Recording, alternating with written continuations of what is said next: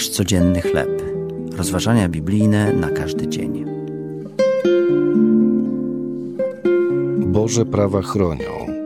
Tekst autorstwa Marwina Williamsa na podstawie 5 Księgi Mojżeszowej, rozdział 5, wersety od 1 do 11.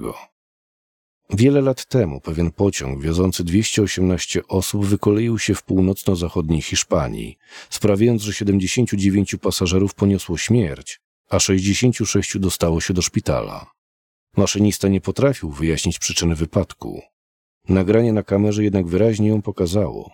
Gdy pociąg zbliżał się do fatalnego zakrętu, poruszał się zdecydowanie za szybko. Ograniczenie prędkości miało zgodnie z prawem chronić wszystkich pasażerów. Mimo że maszynista miał 30-letnie doświadczenie w swojej pracy na hiszpańskiej kolei, z jakiejś przyczyny zignorował dozwoloną prędkość, przyczyniając się do śmierci wielu ludzi. W 5 rozdziale Księgi Powtórzonego Prawa Mojżesz przypomniał Bożemu ludowi granice Bożego Przymierza.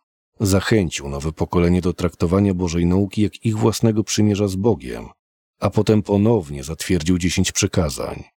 Przypominając pierwotne nakazy i czerpiąc lekcje z nieposłuszeństwa poprzedniego pokolenia, zachęcał Izraelitów do traktowania Bożej wierności z szacunkiem, pokorą i refleksją. Bóg pokazał swojemu ludowi, jak nie zrujnować własnego życia oraz życia swoich bliźnich. Jeśli zignorowaliby Jego mądrość, uczyniliby to na własne ryzyko. Gdy w dzisiejszych dniach poddajemy się Bożemu prowadzeniu, uczyńmy Pismo Święte naszą rozkoszą, doradcą i strażnikiem życia. Gdy dajemy się kierować Duchowi Świętemu i z całego serca za Nim podążamy, znajdujemy się pod Bożą ochroną. Kiedy Boże granice są dla nas surowe i nie dają nam swobody działania? Czy ograniczenia są dla nas dowodem Jego miłości? Drogi Boże, pomóż mi okazywać Ci miłość przez moje posłuszeństwo. To były rozważania biblijne na każdy dzień.